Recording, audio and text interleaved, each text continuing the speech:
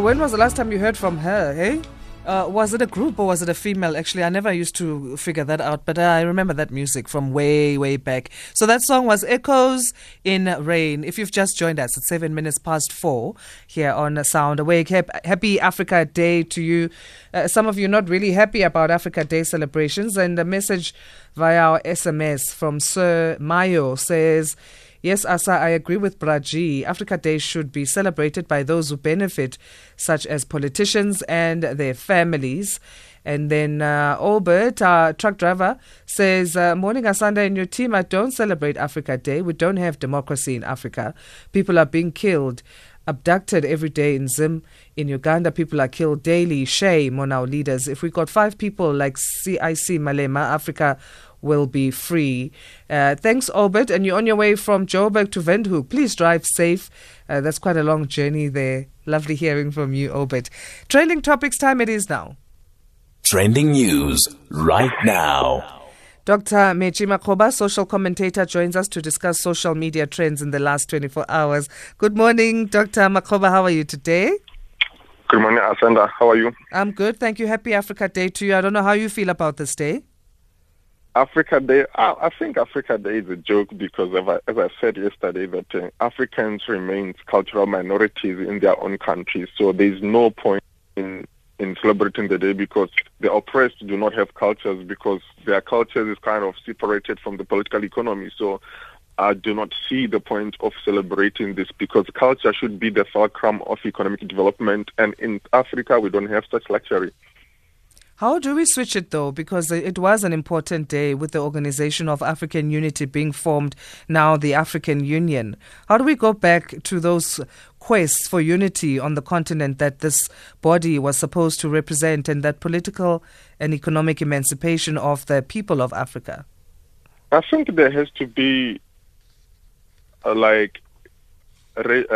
we should revisit what Kwame Nkrumah, Muammar Gaddafi and Robert Sobukwe envisaged about African unity. And I don't think in the past 20 years, organizations such as the African Union and SADC have really understood that central message of unity because, if, for instance, it's quite easy, it's difficult to travel to Africa than to travel to Europe or to travel to Asia. And it shows that our colonial borders are still much intact. It's hard to do business it's difficult for African countries to do business amongst themselves. And until we deal with those specific issues, then we should forget about celebrating this type of things because I think celebrating Africa Day should be to do with Africans taking decisions about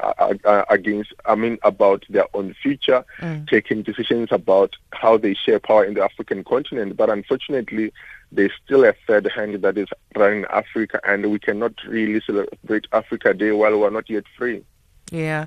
And our first trending topic doesn't really help in us switching our mindsets to one that's more positive because it speaks of corruption. So we're talking hashtag Zweli Mkhize, the Department of Health, and the former personal spokesperson and longtime friend of Dr. Zweli Mkhize, Tahira Mehta, and Mkhize's former personal assistant, Nadira Mita. They are at the center of an alleged looting frenzy involving Digital Vibes, a firm that got 150 million rand for questionable communication services. So this was for the scheduling of Dr. Mkhize's media briefings, a whole 150 million rand. Yeah, it's quite shocking, and this is a classic example of how political connections have been working in South Africa since 1994. And I know Mkhize would say that he doesn't know these people and he doesn't know how they do business, and that could be a serious lie because these are people who are close to him. Although you cannot pin down issues of conflict of interest in terms of the law, but culturally these are issues of political connections and how they've helped politicians and different people who are close to politicians to make money through the state. And I think he must come out and tell us the truth and demonstrate that he actually knew about this contract. But it's also kind of been optimistic because he's saying he's going to allow a law enforcement agency to look into the matter, and I think that's something positive. We hope that once the report comes comes out, there would be some people who are held accountable for this mess, because Mukize in the past year has been doing good for himself. He has a very good reputation in South Africa, and I think this scandal is going to cancel everything that he stood for in the last 12 months. It's just, one of those. And it looks like it might lead into another commission, because, now we're talking health. And right now that's at the center of everything with COVID-19 and the pandemic. And then the questions might arise in terms of, is that why the rollout for vaccines has been slow then? Is that why we're having debates about schools closing, where certain schools are not even adhering to standards of, sanitizing and disinfecting the schools? It's going to, lead to so many questions. Do you see another commission even being as a result of this? I think I don't foresee any establishment of a commission, because corruption in the health sector has kind of been normalized. Hospitals have been looted. The maintenance aspect of hospital is quite shocking, and it shows that there's money being allocated for such services and maintenance issues, but it's not been implemented because the money has been looted. But in South Africa, politicians have also developed mechanisms of dodging persecution, and they can steal without being noticed, and because our democratic processes are not yet strong, and it's quite easy to steal without being caught by the law, because we don't have strong legal infrastructures and political will to enforce those things. So I don't foresee any commission, and I think it's quite sad that if you check since 1994, the state of hospitals in South Africa is really quite shocking, because there's money being put aside for these developments, but it has been channeled elsewhere, or it has been looted where contracts are awarded, but there's no evidence of where the money for the contract has been used. The worst in this case, with Digital Vibes receiving this 150 million rand for alleged communication services, is the third parties that have pocketed as well, because some 90 million rand was channeled to entities set up by Meta and Meta, to businesses and personal accounts and immediate family members. Clearly that's just now being, I don't know if I can use the word sloppy, in almost saying, we know we're not going to get caught anyway. The arrogance of that. And shopping sprees, luxury clothing brands, spa treatments, home renovations. These guys went to literally paint the town red with the state's coffers. Yes, I think, and that's what has been happening in the past 30 years about how the tax money has been spent in South Africa. And I think that's just a textbook example of what has been happening since 1994.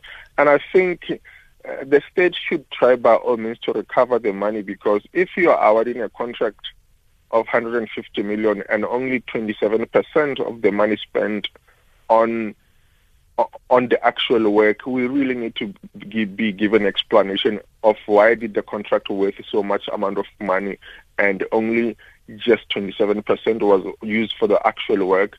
And in many cases you find that there is money being spent, but 0% of it has actually gone to the beneficiaries. And it's quite shocking how corruption has actually become a normal process under the ANC government. And it's quite sad that each time when there's a contract, whether the work has not been done or the work is quite sloppy, and nobody's been held accountable, because politicians do protect each other. They've got a lot of explaining to do, these guys, because, from a media perspective, we know how communications works. We know how public press releases work, and in the scheduling of interviews and all of that. It would definitely not warrant 40 million rand to be spent. Over and above that, there are the department's own communications officials. So what are they doing? This is a task that would normally fall under them. There's spokespersons, there's communications officials. Why would an entire company be given 40 million rand to do a job that's already supposed to have people who are to do it already set up in the department? So many questions. Yeah, it shows that actually the contract was some form of a looting scheme, because if they don't inflate prices for government services, they either find loopholes on how they can siphon state coffers or siphon state money for personal enrichment. And I think in this context they've been caught with their pants down, and they really need to explain what happened. Why did they outsource such a basic service when they have an internal communications team. And I think the minister, as the CEO of the department, also has to explain why did that happen, and he needs to take us into confidence and give us explanation and more comprehensive explanations.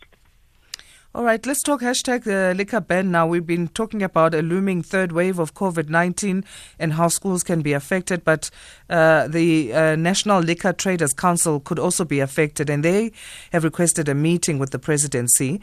So, I mean, they understand what needs to happen in terms of COVID-19 and making sure the numbers stay down, but they also want a balance in terms of solutions so that we are aware of making sure people are safe, but also we support, the industry. It doesn't get killed, so to speak.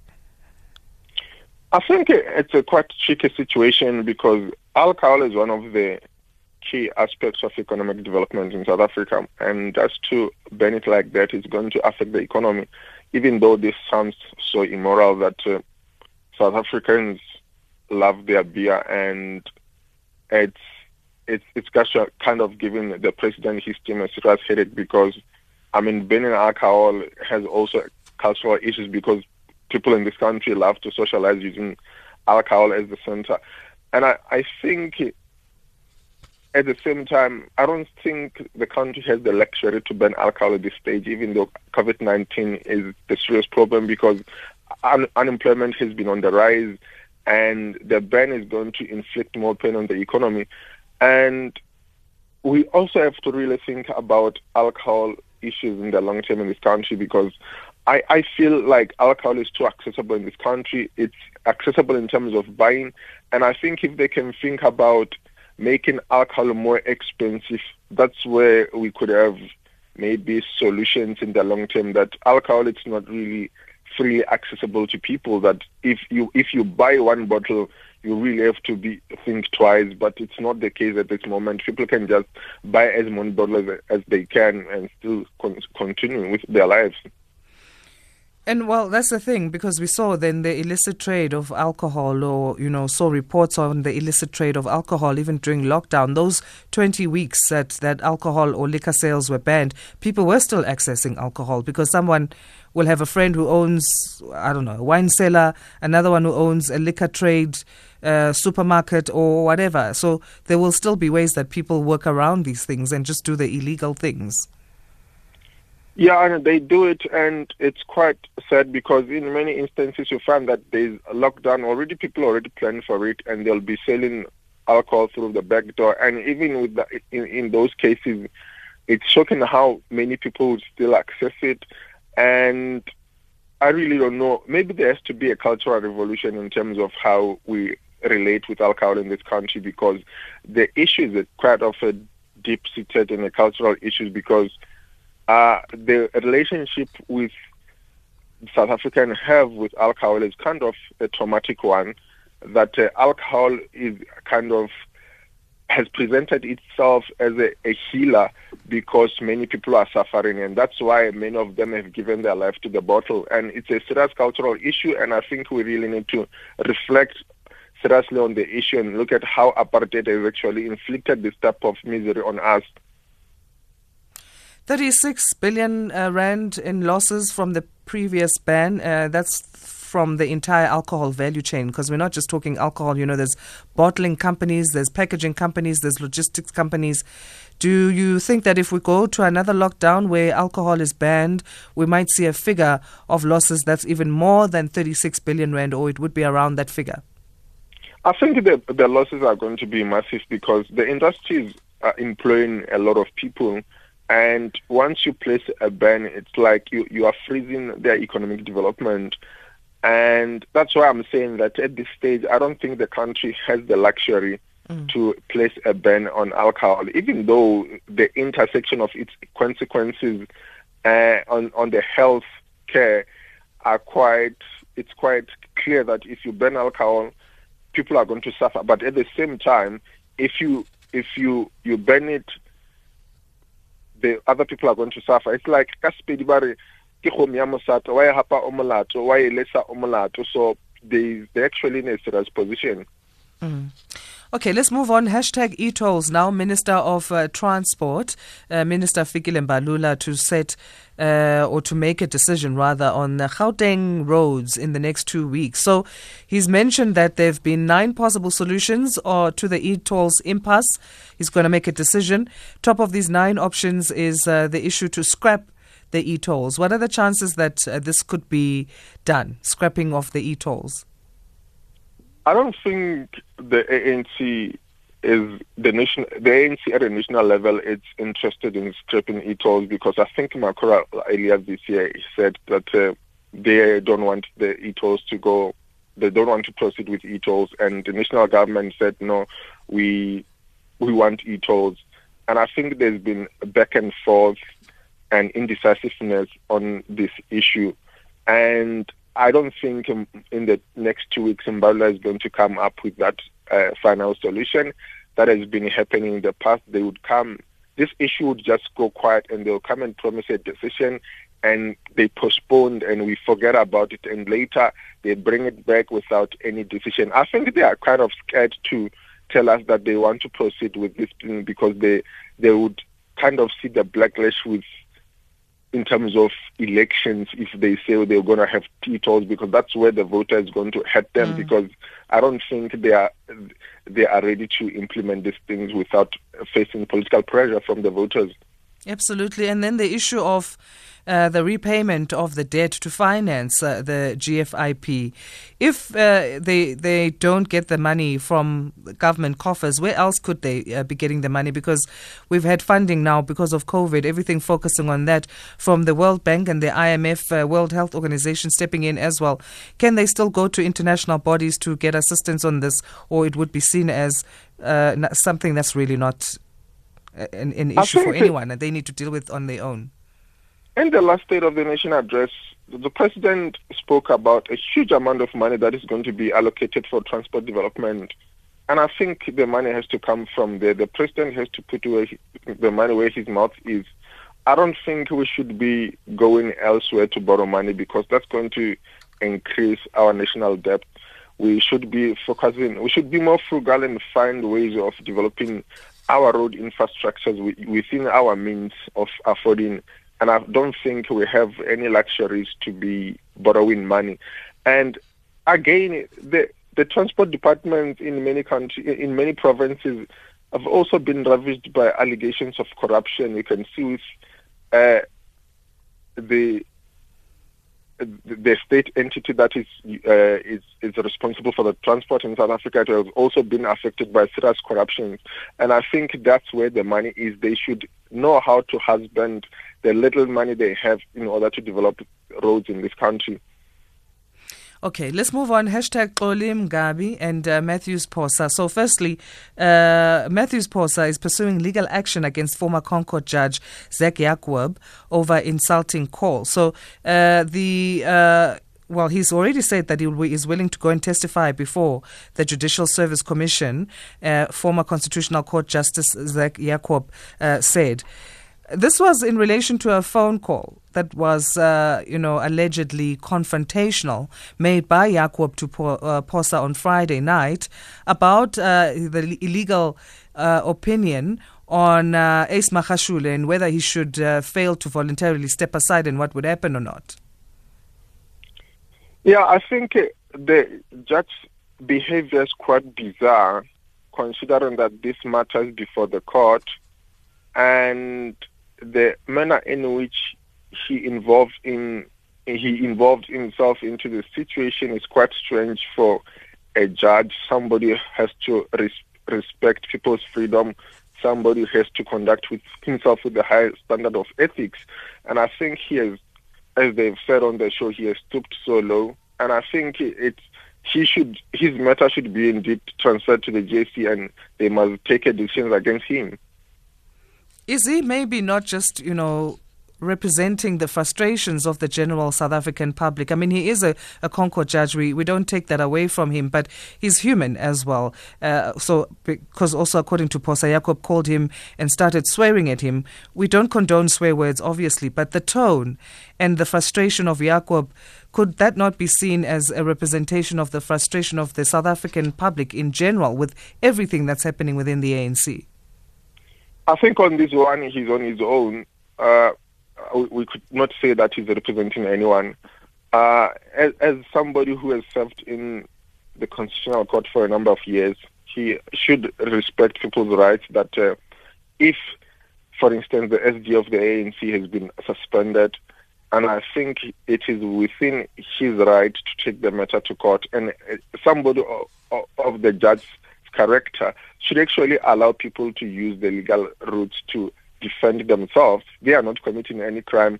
Whether he disagrees with these people politically, it's another discussion, but in terms of the law, he should be actually somebody who is encouraging people to take legal action because he is a judge, not trying to interfere with those legal processes and taking a political posture, because we feel like there has to be, like, judges should not involve themselves in political matters because they're going to tarnish the image of the judiciary in this country, because now it won't be far-fetched to suggest that maybe this person is part of the third hand against the SG of the ANC.